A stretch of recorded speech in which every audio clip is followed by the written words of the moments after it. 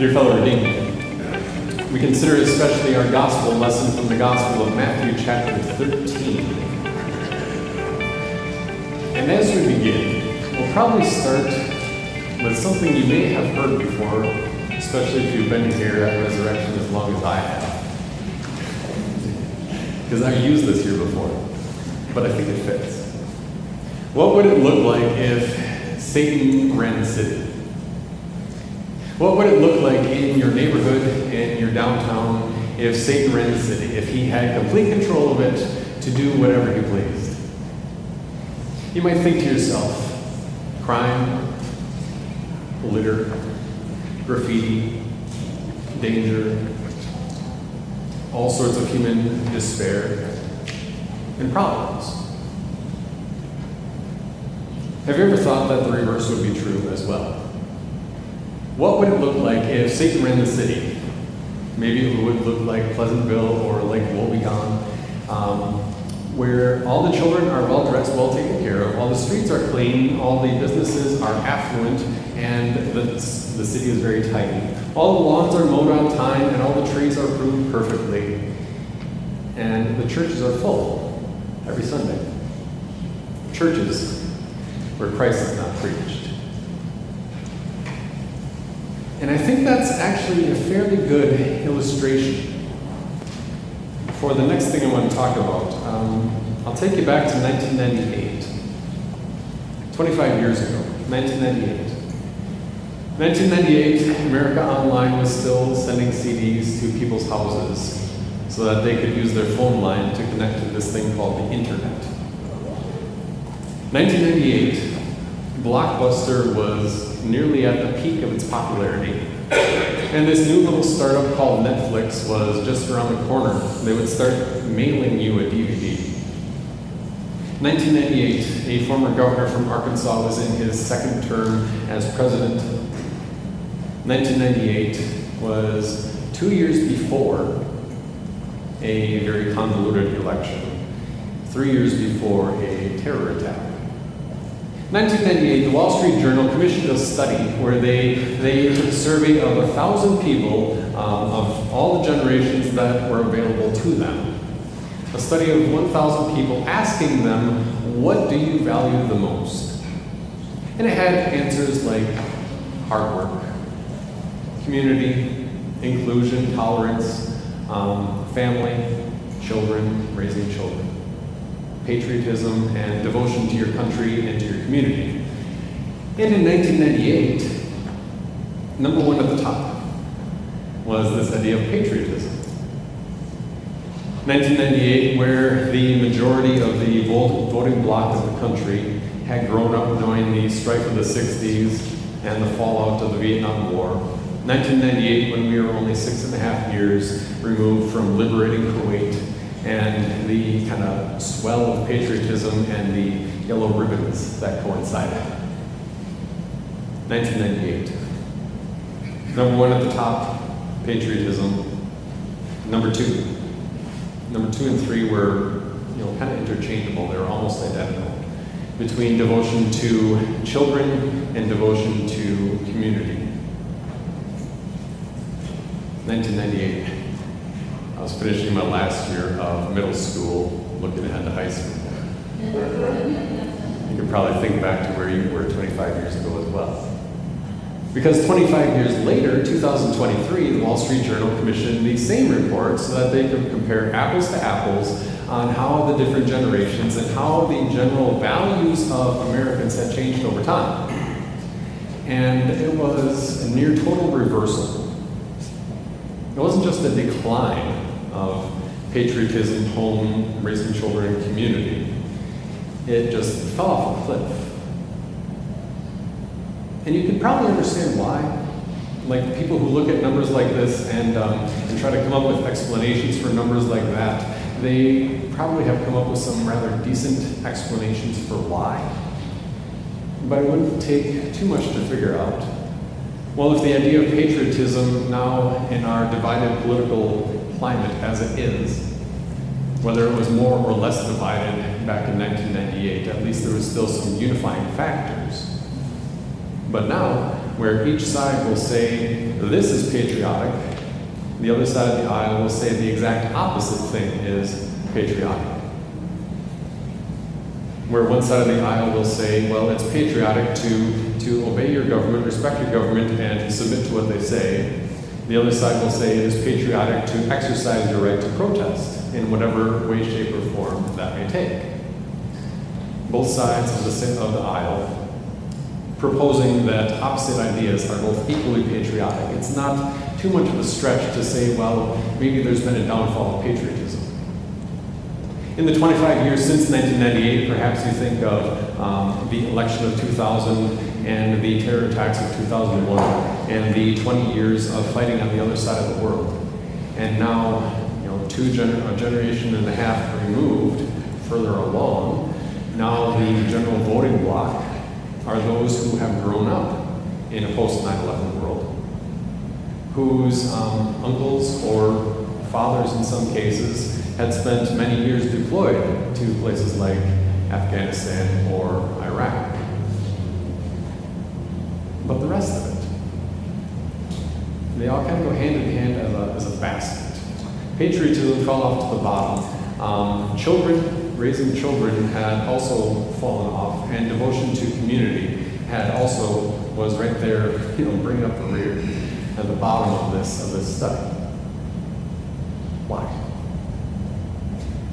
Because in a world of terror attacks, of pandemics and disease, of inflation that looks like it had been going out of control and is finally under control a little bit, or so they say. Because we don't go back to what it was 2 years ago, right? But that's a different discussion entirely. In a world of war, of wondering if the crazy guy on the other side of the world is going to launch nuclear weapons, of wondering what is the climate actually going to do and how does that affect my life. In a world wondering what kind of world are my children going to grow up in, it doesn't take too much of a stretch to say, well, maybe it's pessimism. Maybe people are just pessimistic about the future, and so patriotism has fallen off because you can redefine that however you wish, and devotion to children has fallen off because of concerns about the world around us. But the third part, devotion to community organizations and your local community. The only uniting factor is a switch from a very community-oriented mindset to a very individual mindset. Because now, 2023, same questions, the value at the top is hard work. And the one right after that is something else that can also be explained as the only value we have is the ability to keep score. The only value we have is the ability to keep score, that my hard work will go into my occupation, my job, into my career, into my education, that my hard work will demonstrate that I measure up, that children are a drain on finances, a drain on time, and not really worth it. But what I can demonstrate by my hard work, that I have accomplished, that I am enough. That's kind of the encapsulated version of looking at those two surveys, separated by 25 years, in a total switch from a collective mindset that may have looked like Mayberry, doesn't mean that the church was better off, into a very individual mindset that says each one fends for himself or herself to get what they can get, to accomplish what they can accomplish with the little time that they have under the sun. And that opening question, what would it look like if the devil were in the city? Well, it could look like either. But Jesus gives us the spiritual application.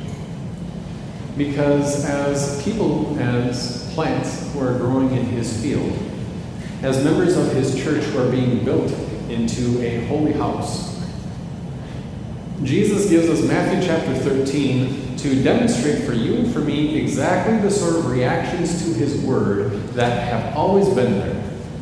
And you read through it and you know it, and whether it's from your own experience, from your experience within your own family, or from participating in a church for a while, it doesn't take much explanation from Jesus to say, I know exactly what you're talking about here.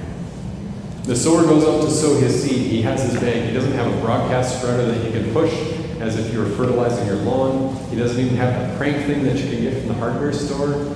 He has a bag. And he throws.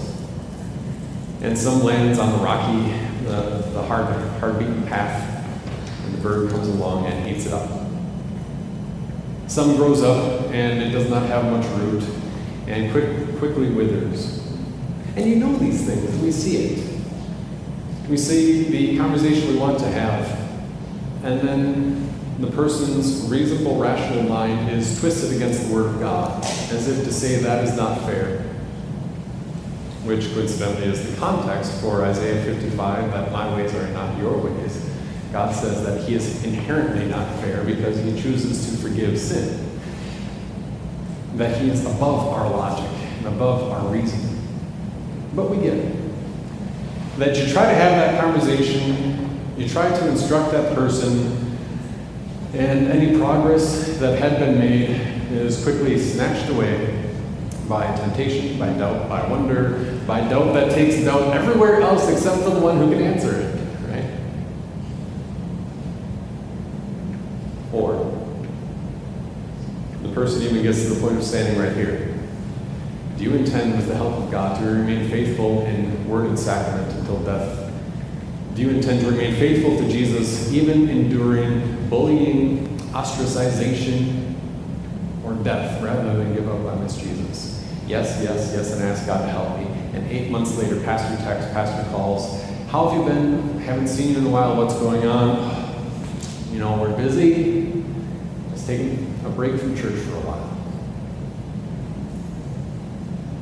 We understand what Jesus is talking about here, and he is describing the experience of God's church at every stage, whether it is in a cultural circumstance that looks like made very clean and well kept, or whether a cultural circumstance that says every person for himself or herself. But the one to look at today, and I can't get this out of my mind, is the one about the thorns. Other seed fell among the thorns grew up and choked it. Simple statement, verse 7. And he explains, verse 22. The seed that was sown among the thorns is the one who hears the word, but the worry of this world and the deceitfulness of wealth choke the word, and it produces no fruit. Wow. If that doesn't describe the world in which we live, I don't know what would.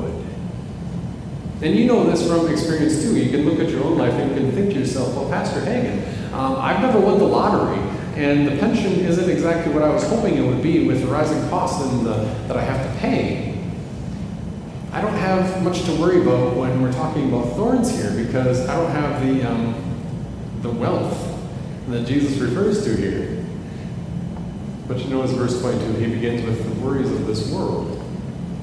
That the issue isn't the amount of monetary resources in the bank.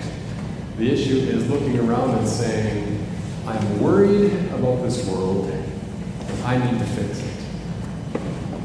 I'm worried about this world, and I can't get it out of my mind, so I need to sit down and do all the work and do all the planning. I am worried, and I need to have an answer. And just like that, the field sprouts with thorns. The worries of this world and the deceitfulness of wealth spring up and choke out the faith which God had planted. And you can't separate it from the culture in which we live, where it had been 25 years ago, country and community and children, down to the bottom. Why would I spend my time, my limited resources, my energy, investing in these things that don't benefit me? And right up to the top, the number one thing, I need to find some way of lasting value, and if I can't have something of lasting value, then I need to be able to demonstrate that I am good enough. That at the end of the day, the only metric for measuring that is how much I make. What is the degree that I have? What is my position in the company? And surely that will be able to tell me that I'm enough and I measure up. because everyone for himself or herself. Among all the reactions to God's word that we hear about in Matthew chapter 13, I think that one is probably the most pertinent. And it's seen there in the secular sphere. It also has its impact in the church. Because you think, well, Pastor Hagen, we're here. And under federal law, we are classified as a 501c3, so effectively a nonprofit. Because that's how it works for tax purposes. That we are gathered here as a nonprofit. And so you think to yourself, well, Pastor Hagen, maybe the question is you're wanting to warn me against worry and the deceitfulness of wealth to solve those worries. And that's true. That's definitely true. Because the issue isn't the wealth or the lack thereof. The issue is, where do we look to fix that worry? And I think each of us, whether you're somewhere between the fixed income and the lottery winner, most of us are somewhere in there, you can think to yourself, well, to what degree has my heart tried to fix my worries by my solutions, rather than resting in the reality that Christ cares for me? There's that. But you look around, and living in a field of thorns where it doesn't look like much Christian faith has continued to exist, do you realize the hope that we have? That your Christianity isn't just an insurance policy that you'll cash in when Jesus takes you to heaven. That your Christianity isn't just a promise of heaven for forever, and we just kind of sit and we do our church thing until we get there. That your Christianity also means not just an eternity, but also a purpose for life today. You have an eternity, yes, but you have a purpose for life today. That Jesus has called you to be his own, that he has called you and named you as a member of his body, that he has built you into a fellowship of his church, as if you and I are each individual bricks or stones in this building, and he builds it up and says, this is where he will put his name. That he has called you to be different of your purpose. That he has called you to be different, living as somebody who doesn't have to scrabble for whatever you can get, but living as somebody who has been promised forever, and who has all the riches of God placed into your hands at holy baptism, who has all the blessings of God placed upon your head and upon your tongue in his sacraments. All the blessings of God, your forgiveness, your righteousness, and who you are. That you aren't just what your name is or what your occupation is, but first and foremost that you are a Christian, a Christ person. That this Christ says, yes, he's given you an eternity, he's given you a purpose, but he's also given you a value. A value that doesn't rest on what you can accomplish or what you haven't accomplished. A value that doesn't rest on how you keep score. Talked about that 2 weeks ago with the mirage of success. That your value doesn't rest on what you do, but on what Christ has done for you. That your value isn't based on the hourly rate or the contribution that you bring or even the people that you have in your life or don't have in your life. That your value is based on the blood of the Son of God. That the same one who clothes the grass of the field and feeds the sparrows of the air did not become a sparrow to save sparrows, he became a baby to save humans. That the eternal blood of the Son of God is the price that God has placed upon your head to say, what is the value of this one who was made from dust and to dust shall return? What is the value? His own life. That the blood of the Son of God means that you have a value beyond anything that this world has to offer. In addition to being promised a heavenly mansion where the pavement is gold, right?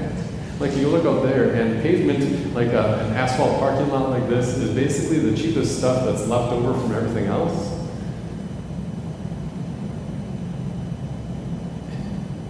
And heaven itself is described as being paved with gold. that Jesus has promised you an eternity, he's promised you a purpose, he's promised you a value, but finally he's planted you here. He's planted you here in a world where the culture has changed very dramatically, much more to an individual worry of this world and deceitfulness of wealth. And there are people that you know, that you are neighbors to, that live in the same apartment complex, that you are related to, that are chasing these things in the hope that they will give what money promises, but only God can deliver on. They're spending their time and their effort chasing what money promises, but only God can deliver on, which is the verdict of enough. And you have that. We have that. That you have God's own specific personal proclamation that you are enough, not for your own sake, but for the sake of Jesus. That God willingly became human, took on flesh, and still retains that humanity for now and for all eternity. That he has built each of us as a brick within his church. That he is the one who ordained however many days are for you, and they're all plotted out and their boundaries set before one of them came to be. That he is the one who will continue to watch over you, whether it's the upcoming surgery, because he is the one who knit you together in your mother's womb, and he certainly knows how to heal you after that. That he is the one who has said, you're Christian, you have an eternity. That there's more life than this, and it's very specific, and it's very descriptive, and it's very personal, and you have an eternity. That you have a purpose. That you have been built into God's holy house in order to declare his praises. That you have a value that is based on the blood of God, that God himself shed his blood, and if it were only for you, he would have been glad to do so. But finally, together, we have been planted in a world that needs the hope that only Jesus can give. That's the biggest challenge. Because those sociological studies, like Wall Street Journal said from 1998 to 2003, and comparing them, that's kind of interesting, but realistically, what it tells us is that there are a lot of people doing exactly what Jesus said here already. Distracted by the worry of this world, and distracted by the deceitfulness of wealth, and they're looking for answers in all the wrong places, and you and I have Jesus to share. Jesus who promises an eternity and a purpose, who has named your valley, planted you here to give glory to him. Amen.